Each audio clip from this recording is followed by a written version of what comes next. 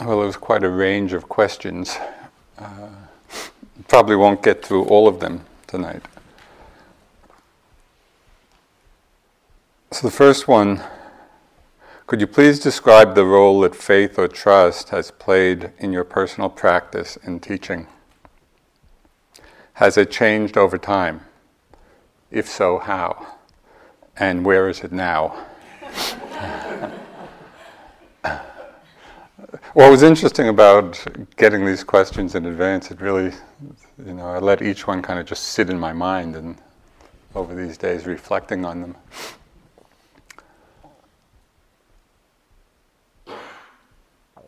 I first came into contact with the Buddha's teachings in the Peace Corps in Thailand. This was right after I graduated college in '65. And before I went to Thailand, I didn't know anything about the Buddha's teachings. I hadn't come in contact with it at all. But I was teaching English in Thailand and teaching right in Bangkok, down the street from quite a famous temple, the Marble Temple. And I started going to discussion groups led by some Western monks, 4 Westerners. And at first I just started reading, reading the suttas and reading books on Buddhism.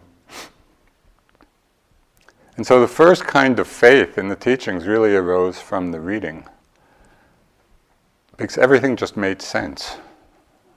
Just the basic teachings of the 4 Noble Truths and the Eightfold Paths and the 3 characteristics and just everything we talk about all the time.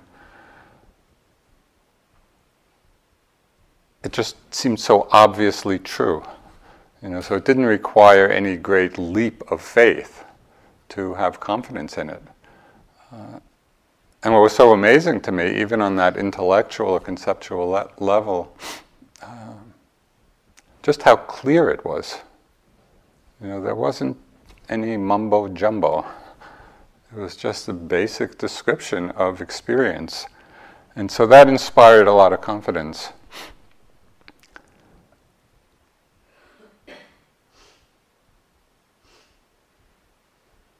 Then I started, as many of you know from stories I've told, at these discussion groups. I studied philosophy in college, so my mind was very active. And I would just ask endless questions. And finally, one of the monks said, "Joseph, I think you should try meditating." And I think it was mostly just to get me to be quiet. And so he gave me the very, initial instructions of sitting and just watching the breath. And I got all my paraphernalia together and cushions and this and that and sat. And I set my alarm clock for 5 minutes, because I didn't want to sit too long. But it was quite amazing that even in that first 5 minutes of meditation, the first meditation I had ever done, something quite remarkable happened. Not any great enlightenment, but just to see that we could turn the mind inward rather than looking outward. So it was just really a turning in place. And that to me was revelatory.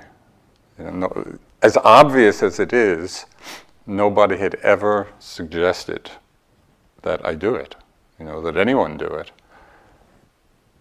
And so the excitement of that, as some of you undoubtedly have heard, I was so excited by this prospect of looking into my own mind, I started inviting my friends over to watch me meditate. And I'm still doing it, really.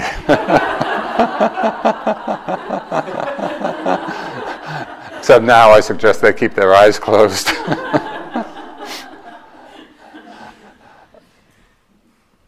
So there was a kind of faith that came really just from the excitement, of the practice and the possibility that there was a path, of really exploring the inner world.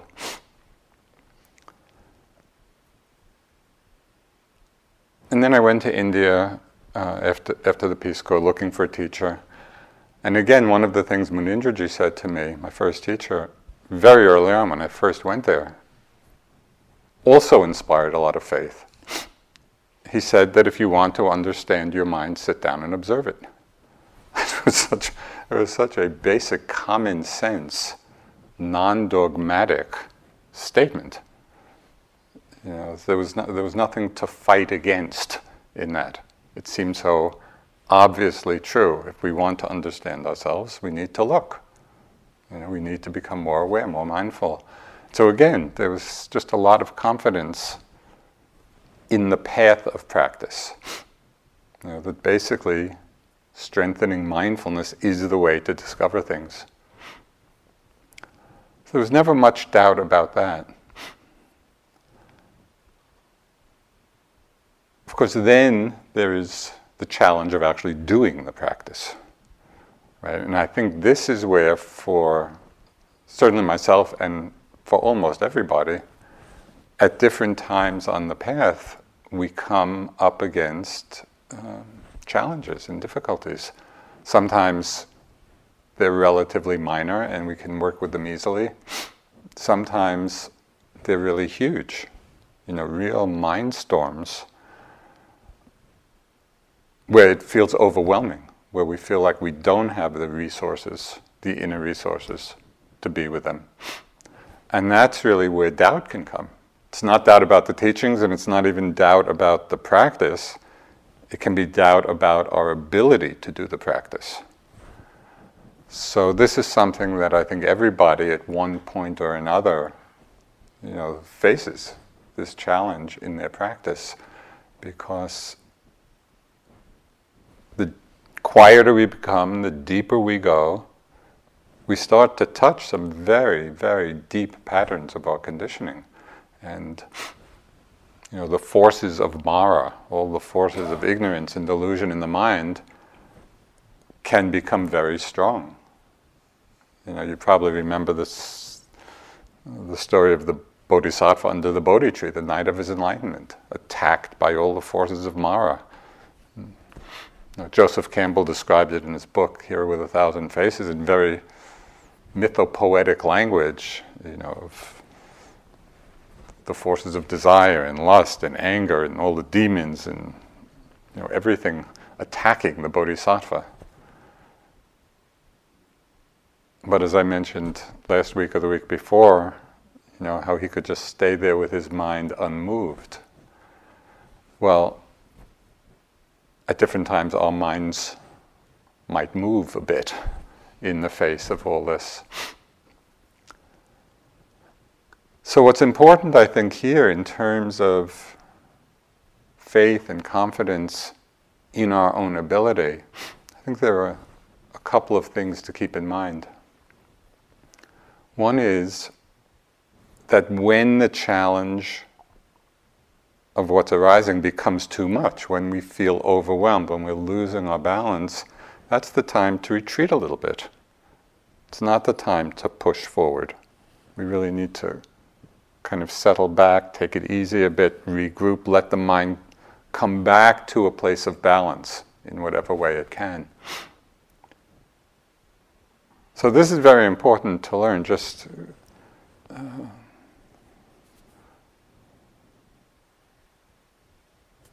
how we play with the balance of strong energy and effort and times of pulling back, when things just get too much. And that's not a defeat. That's just a strategic response to what's happening in the moment. Another aspect of the doubt that can arise at this time, and one that I think would be really interesting to observe. What forms do the doubts take when we feel overwhelmed? Or even not overwhelmed, but just, where it's really difficult, really challenging. So the doubt may be, I can't do it. It's too hard. It's maybe next life. Whatever particular thoughts we have.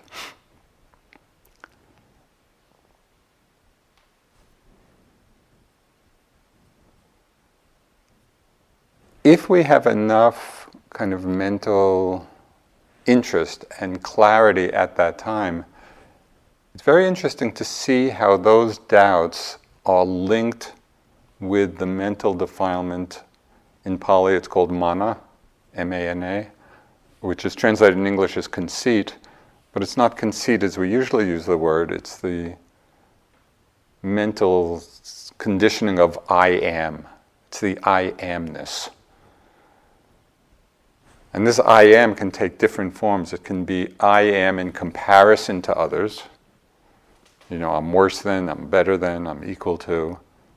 But it's all about an I in relationship to others. Or the conceit can be I over time. I was this, I am this, I will be that. So the I can be created in both ways. Conceit, this mana, is not uprooted till we're an arhat, which means that this is a very deeply rooted defilement. This is going to be there for a long time. We need to learn to recognize it and to make friends with it, because if we struggle with it or fight with it, it's going to be a long haul of struggle. This is a very deeply rooted conditioning. So if we can begin to see, oh, I can't do this. I'm the worst yogi in the world, or whatever particular form, our doubts are taking. If we can see the mana contained within that, and really recognize it as such, the whole process can be uplifting. There's a significant change in the practice, and this ties in again to the question of faith and trust. When we go from judging ourselves for the defilements that arise to being glad to see them, because we would rather see them than not see them. And so now, knowing that mana is not eliminated till one's an arhat, every time I see it in my mind, some kind of I am, I get so happy, because I'm happy to be seeing it. And I feel, I'm working on arhatship now. I'm really getting to that, to the deepest of the defilements. And it's actually energizing. When we make that shift in our understanding of being discouraged by the defilements to being glad to see them, right, that really is another huge source of faith, and of confidence.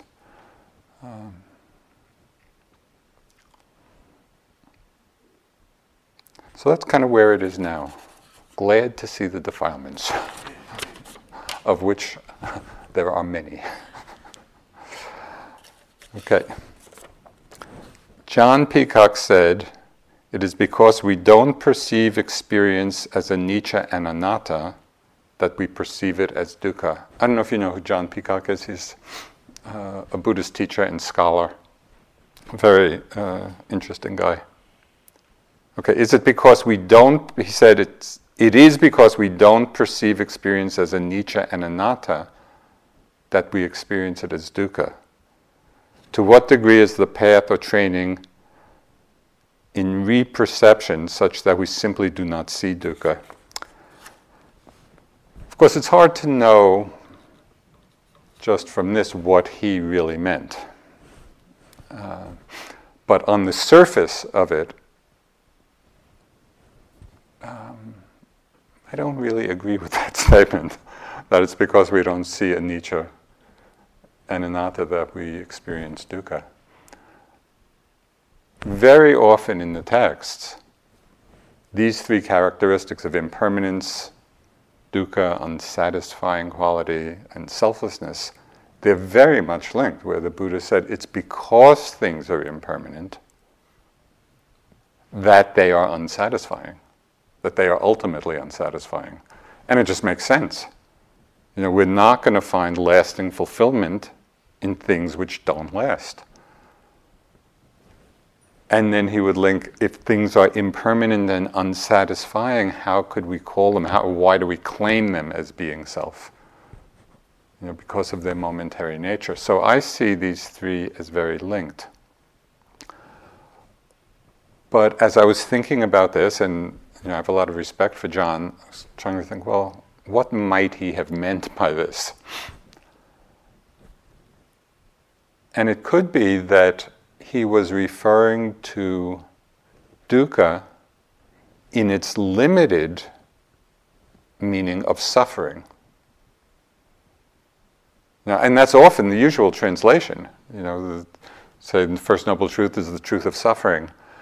But it's not a very good translation of dukkha, because there are lots of situations that are not suffering and still unsatisfying or unreliable. Right? When we go from a painful experience to a pleasant one, do we experience that as suffering? No. We're quite happy that it's gone from pain to pleasant. And yet it is still dukkha. Right? The arising of the pleasant feeling is still dukkha. It's not because it's suffering. It's because every conditioned arising is impermanent and therefore not capable of giving a full satisfaction. So he may have meant, and again I'm just projecting this since he's not here, that when we see anicca and anatta, that may reduce the suffering aspect, in our relationship to experience. But it doesn't really eliminate the truth of dukkha, the truth of things being unsatisfying, because they're so intimately connected with impermanence.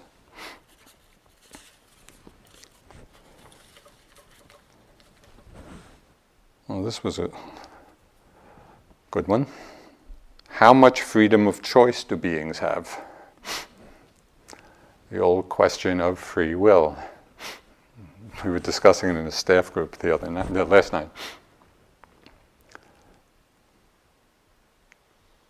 Of course, this question could be looked at on many levels. It could be looked at on a metaphysical level. Is there really free will? And I was saying last night, I don't think that those two words mean anything together.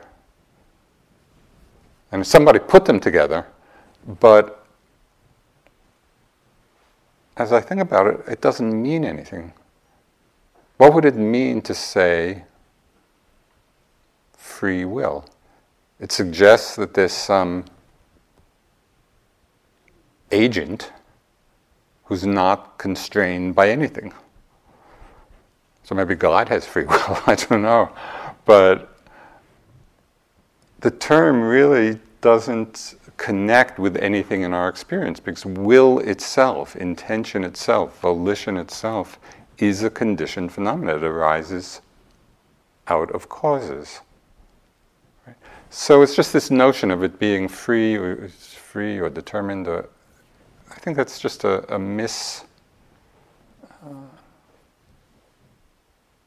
not a helpful way of looking at it, because the words don't really refer to anything that we can experience. So I think it's much more helpful to look at that question, how much freedom of choice do we have, on a very pragmatic level, not on some kind of metaphysical one. And when we look on the pragmatic level of our experience, it's pretty clear, and I'm sure you all had this experience, that the more aware we are, the more mindful we are, the greater the freedom of choice. If you're aware of an intention that arises in the mind, I think I'll have another cookie. Right? The intention arises in the mind. If we're not aware of that intention, the hand is in the cookie box before we know it. We're just acting out. We're acting out the habits of our conditioning. If we are aware of the intention, that creates the possibility for many other conditioning forces to come into play. Maybe wisdom will come into play. Maybe renunciation will come into play. Maybe greed will continue to come into play and we go for the cookie. But there are more possibilities when we're mindful. If we're not mindful, we're just on the single track of the conditioned factor that prompted the intention. So in that way, mindfulness, and I think this is a common experience in practice where we see how the more aware we are, there is greater choice. Is this wholesome in the mind? Is it unwholesome? Is it helpful? Is it unhelpful? We can ask, we can bring in the investigation of the question, where is this action leading? Is it leading to someplace I want to go or not? So mindfulness and awareness plays a very critical role, in the whole unfolding of our lives, and it's really the only way out of the prison of our conditioning. Because we're all conditioned by so many different things, and if we're not aware of it, and not aware of what's arising in the mind, it's like we're sleepwalking through life. And there's not much freedom of choice in that.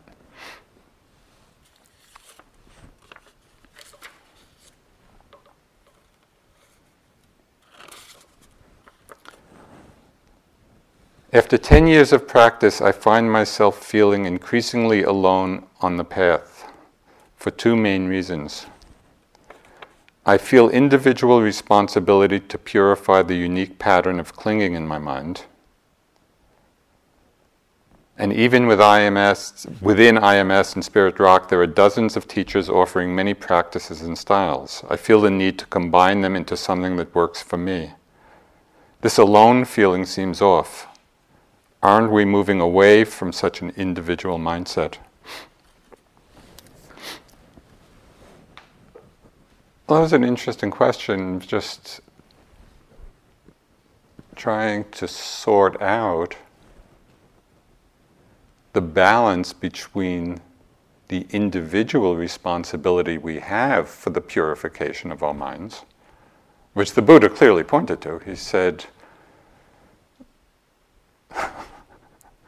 first I'll say what Munindra said about what the Buddha said. Munindra used to say, the Buddha solved his problem, now you solve yours. And the Buddha would say, he only points the way, but we each have to walk the path for ourselves. Nobody can walk it for us. Nobody can purify our minds for us. So in that sense, there is an individual responsibility.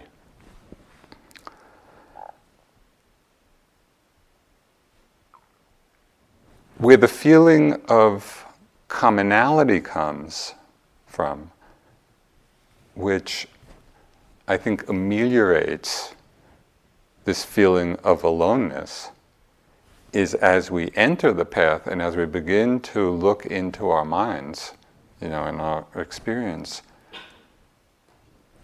we really begin to see the commonality, of all our experience. We're all doing the work ourselves, but it's the same work. And it's the same patterns, in different combinations of conditioning. We're all looking at the forces of greed and hatred and delusion. We're all practicing the qualities of mindfulness and compassion and metta. And so when we really see that, when we see that the path itself is an understanding of impersonal qualities of mind, or we could say non-personal qualities, then there's a feeling of tremendous, I hesitate a little bit to use the phrase oneness, because that has a lot of implications, but there is a tremendous sense of just commonality, that we're all in this together, doing the same work, and that the things that are arising in our minds and our experience are not unique to ourselves. And just as one example of this, which is part of the metta practice, but it's not a part that we often emphasize much, and I sometimes wonder why not, because it's quite significant. As all of you know, we start the metta practice starting with ourselves, and then with a benefactor and friend, and finally to all beings. But in the traditional way it's taught, after doing it for ourselves, there's a transition, and a transition phrase, which says, just as I want to be happy, so may you be happy. Just as I want to be peaceful, so may you be peaceful. With all the phrases.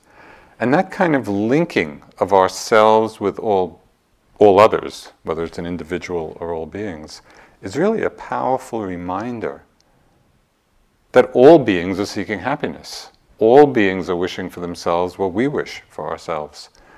And so it really cuts through that feeling of aloneness, that somehow, we're just doing this in isolation.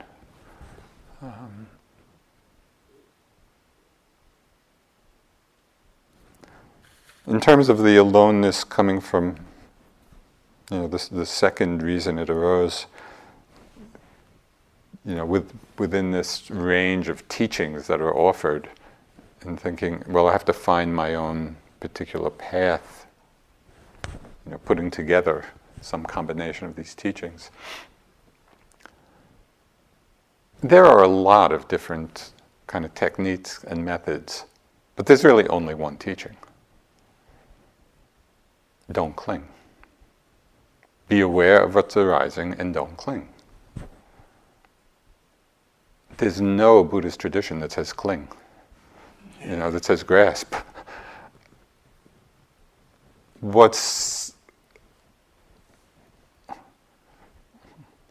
There are a few things to keep in mind with this, in terms of remembering the commonality of what we're practicing, even though the methods may be different.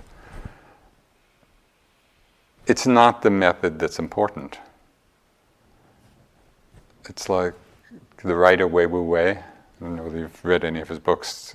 I don't know if he's English or Irish, but he lived in Hong Kong for a long time, and he clearly had some kind of awakening experience. And he wrote these wonderful books with just these short little, like epigrams of wisdom. One of his little epigrams said, "What are most people doing? Worshipping the teapot instead of drinking the tea."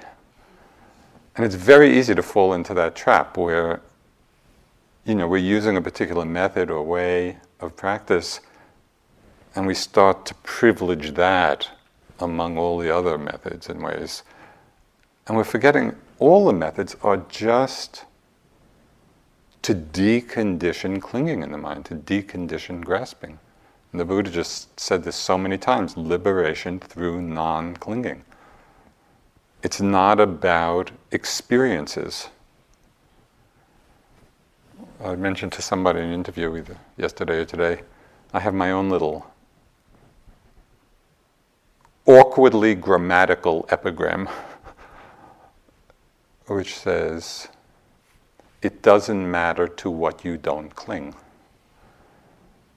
And so we don't have to wait for any special experience to not cling. We might as well not cling now to whatever's arising. So then we just use the methods, and whether you find some combination of methods or you're really clear on a particular one, all of that's fine.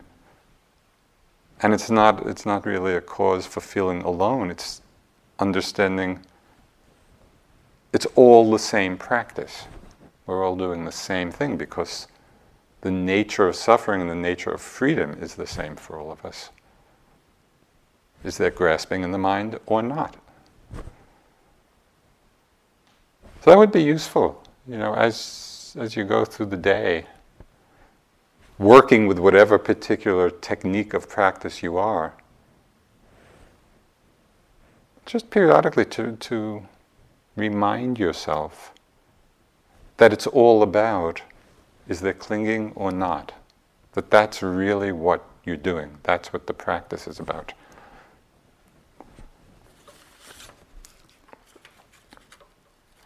I would appreciate some pointers on lying down meditation.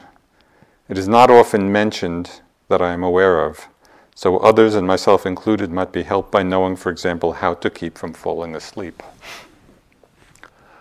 Lying down meditation can be very fruitful. I would say not so much for beginners in meditation, because there is a strong likelihood then of falling asleep. But all of you, have considerable experience in practice, and so it could be a good posture just to practice in for a while. One of its benefits, which I've experienced at different times, it just allows the body to really relax.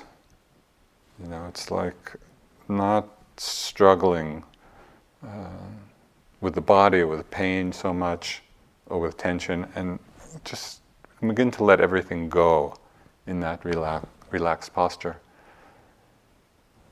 The traditional posture for lying meditation is, in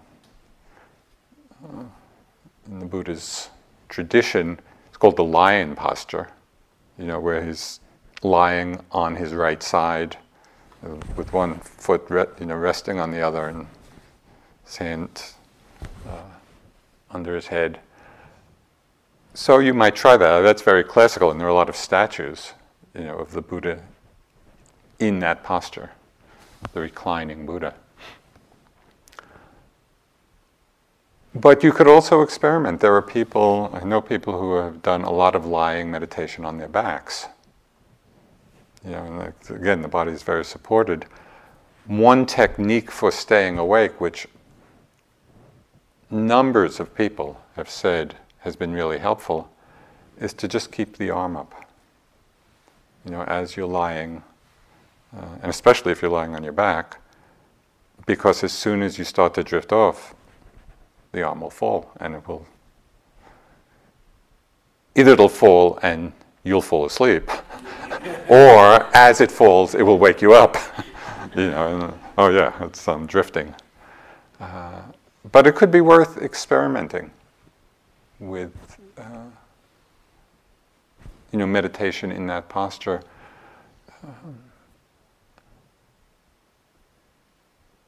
It has a lot of benefit. First, it actually enables us to meditate when we're lying down. When night you're going to sleep, as you're lying down before you fall asleep, you really can be in the habit of being as attentive, as when you're sitting. I also see it as practice for dying. Of course, we don't exactly know how it's going to happen, but often people are in bed, and because of illness or weakness.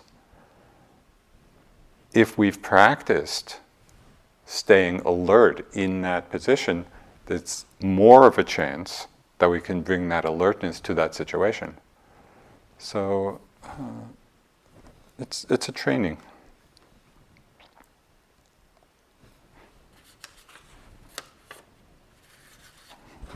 How do clinging and craving differ? Okay, in the law of dependent origination, there's contact, there's feeling, there's desire or craving, then clinging, then becoming, then rebirth.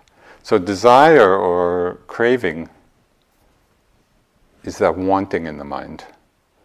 The clinging is the grasping at. So it's taking desire a step further.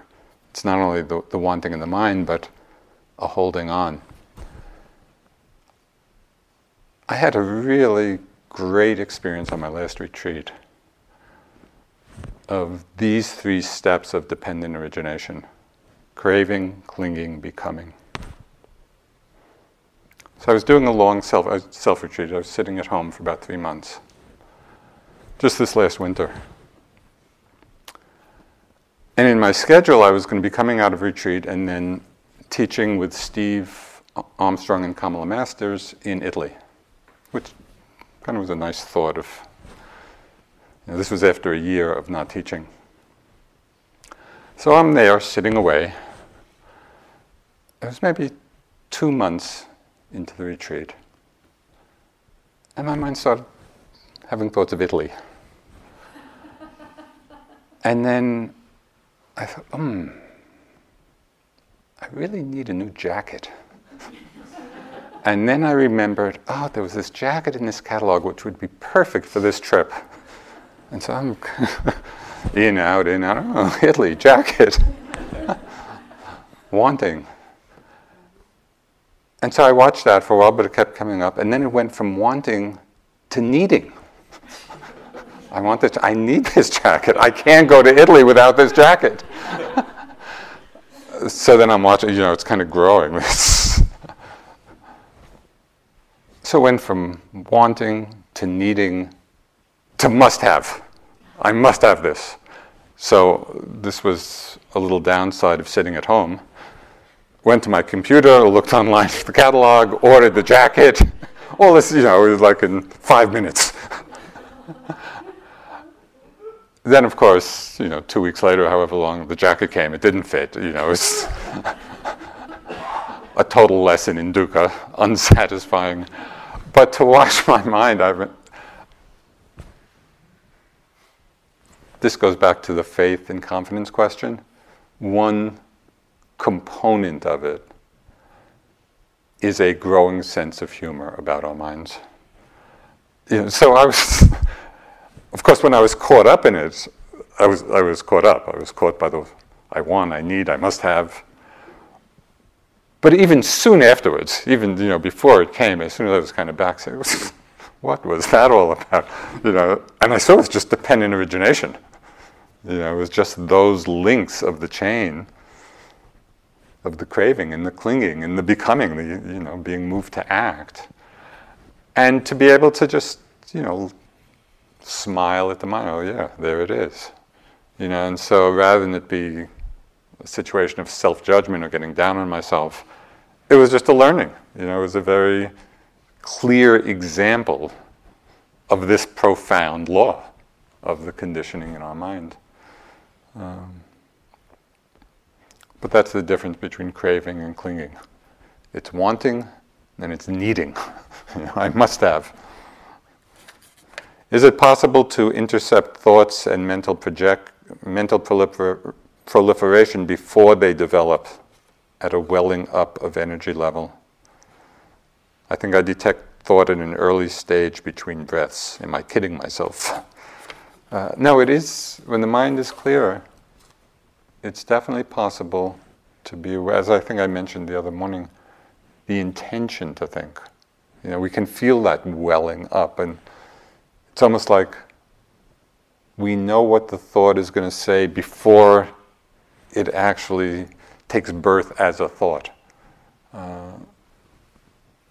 So it's a good practice just to be aware that that's possible, and to one way of practicing that level of attentiveness, because with thoughts it's hard, as I mentioned, they're so slippery and they come in and we often miss their arising. We're not aware till they're already there, or even after they're over. But one thing you could do, which I found interesting at times, is to take a period of time, maybe 5 minutes or 10 minutes, where all you're doing is waiting for thoughts. So you let go of the breath, let go of the body, you're not attending to any of that. You're just sitting, waiting for thoughts to arise. So it's like being in a theater with a movie screen, and you're watching the screen of the mind.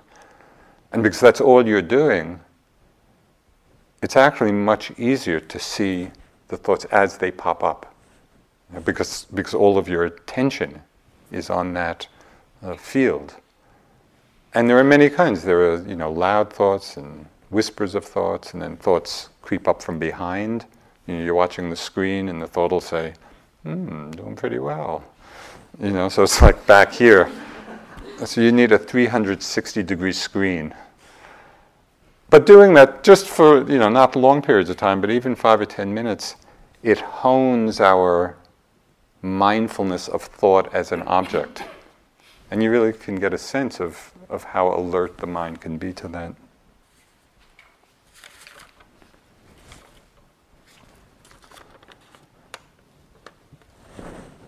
Lately, I've heard people differentiating empathy and compassion. Empathy being an opening to the suffering of others, but pulls down oneself too.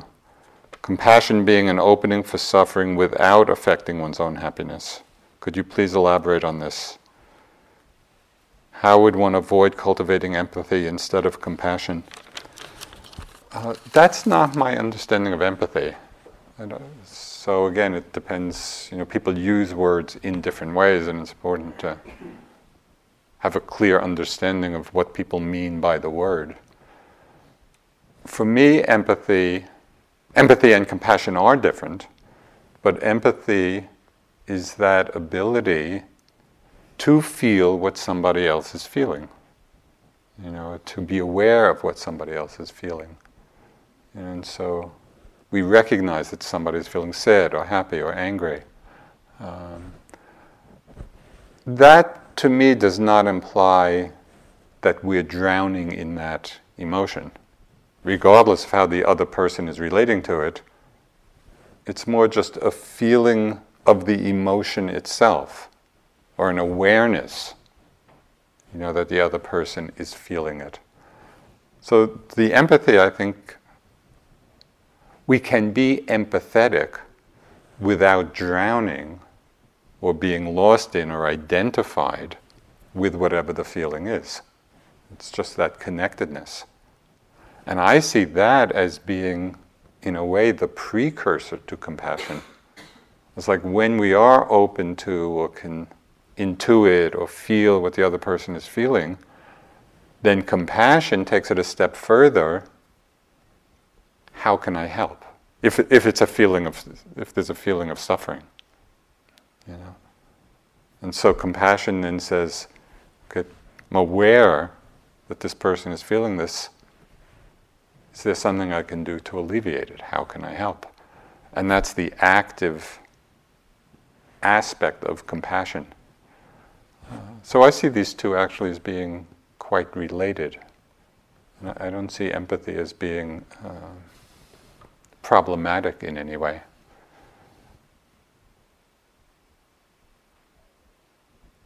I guess I'll qualify that. If there's some degree of mindfulness, just as the other person could be identified in drowning in the emotion, if we're not mindful, we could be empathetic and feel it, and we could also be pulled down into it. But that's not the function of empathy.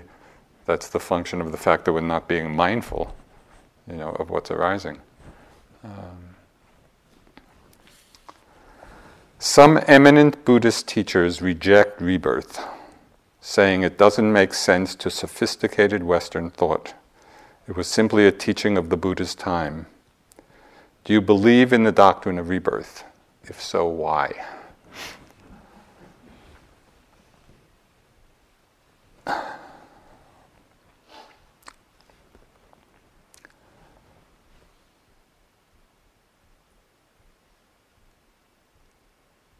First, I think it's incorrect to say that the Buddha didn't teach it, or if he did, he didn't mean it. Because the suttas are just filled with references to rebirth. In the discussion of right view and right understanding, one of the aspects of that is the teaching on rebirth, in different realms. So this is not by way of saying that because of that you should necessarily believe it. I'm just saying that this is definitely in the teachings. And so people who say, well, it was just the cultural norm of the Buddha's time and he took that on, that really doesn't make much sense to me, because he was so radical in so many respects with regard to the culture of the time.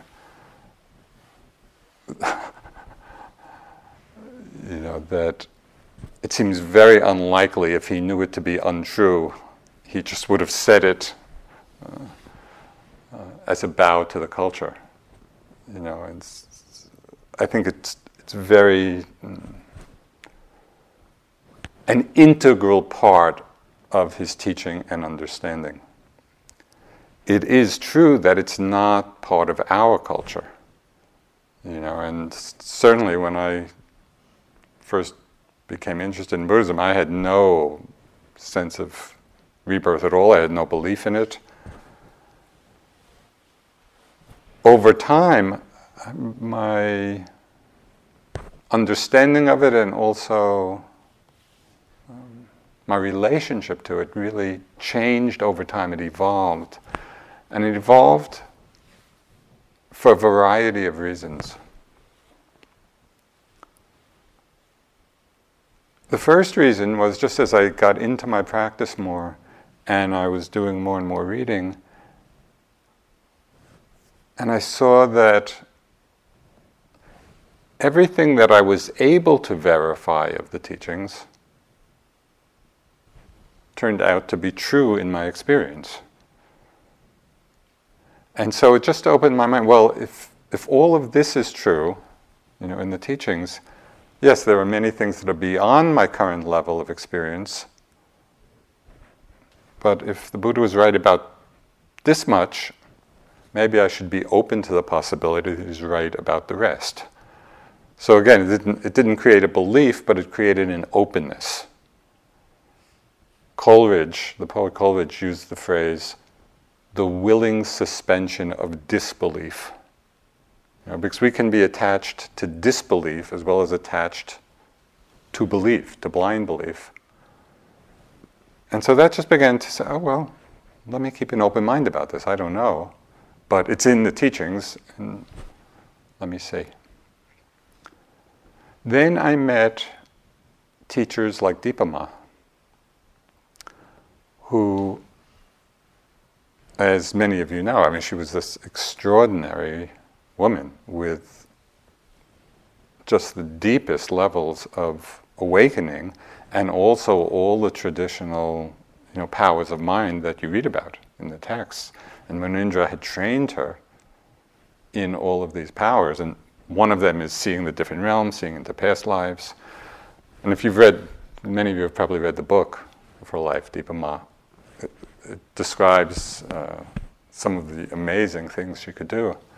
So when I met her, and she said directly, that she had seen all this, that was, this is somebody who's had direct experience for themselves, and is saying this. It again strengthened not only the sense of openness, but maybe this really is true. Again, it's not. I don't say this that it's proof of it, or that it's creating an absolute certainty in my mind, but it was just this evolution of opening to this teaching. Then in the course of meditation practice, just in doing vipassana, without the psychic powers, although in the beginning of my practice I used to have these great fantasies of everything I was going to do with these powers, fly through my friends' windows, but none of that materialized. But just in the course of vipassana, where we really get a very direct experience of the mind, of consciousness, and the immaterial nature of it. And we begin to see that consciousness is a different process than the body. And when this becomes very clear, when we really have the experience of consciousness as a process but an immaterial one, then I could even begin to imagine how it happened. That there is a continuity to the flow of this immaterial process independent of the physical body. So again, this is not proof that it's true, but there was just a growing intuition, well, that's maybe how it happens. Just as our consciousness in this life is a process, of arising and passing, conditioned in each moment. And this is the Abhidhamma teaching, death consciousness, the quality of the mind, conditions rebirth consciousness. So it's a continuation of exactly what's happening now within this life.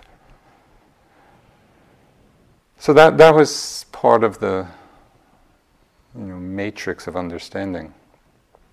Then, kind of the last thing I'll say about this, some of you may know of our friend, Sri Lankan friend, Dhammaruwan. Young, he's about 40 now. He was in our first teacher training program here. He's back in Sri Lanka now teaching. I knew him when he was a young boy in Sri Lanka, and I knew his parents there because they were students of Munindra. And he was pretty remarkable because at age 2, between 2 and 3, he spontaneously started chanting these long, complex Pali suttas. I mean, they never studied them. They weren't kind of in his house. And it was in a melody that they don't even chant in Sri Lanka now. So just about a 2 or 3-year-old chanting these suttas perfectly. And they recorded. His parents recorded them. And later, as he grew a little older, and he had spontaneously deep meditation. Even as a young boy, he would go into deep states of samadhi for hours at a time. As he got a little older and was explaining what was going on, he said that these chants were coming from his recollection of a previous life as a monk in the time of Buddhaghosa, who was a great Buddhist. He wrote The Path of Purification in the 5th century, AD. And Dhammaruwan had been a monk in his circle, and part of the monks who had been chanting the suttas. And just as this very young boy, it was these memories that were coming back. So I actually have a recording of his chanting as a young boy. And I thought just to play a few minutes for you because it's so extraordinary. And it does make one wonder, at least, what else would explain it? It's so...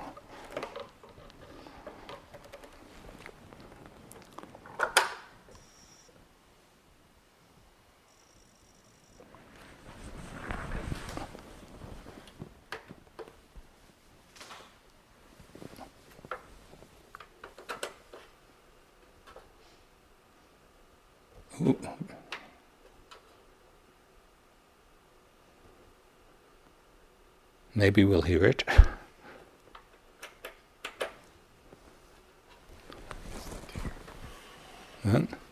That's the tape?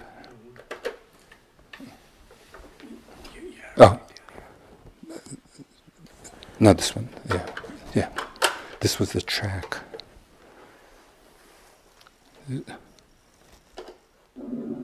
Namo tassa bhagavato arahato samma sambuddhassa 2.5.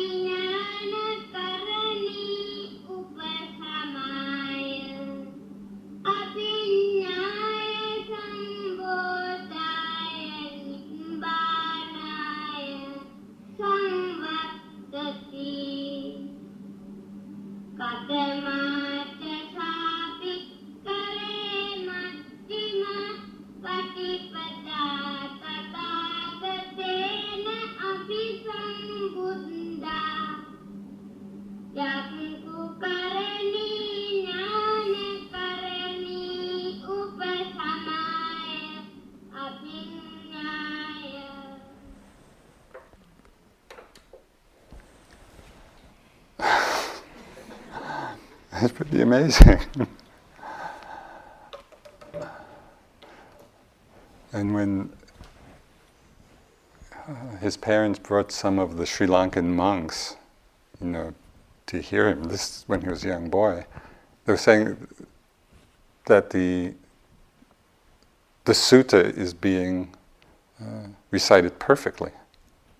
And you could tell, it's like there was no hesitation, there was just, so this is what leads me, inclines me to believe, even without proof, and it's certainly without, absolute certainty, but just as we become more open to the possibility and begin to experience, in different ways,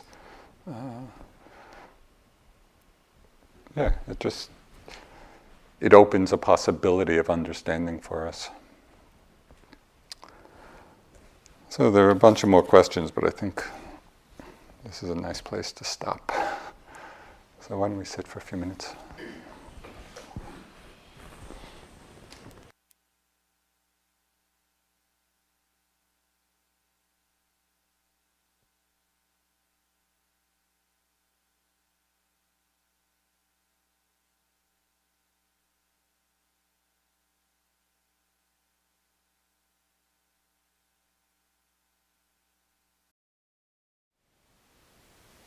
Thank you for listening. To learn how you can support the teachers and Dharma Seed, please visit dharmaseed.org/donate.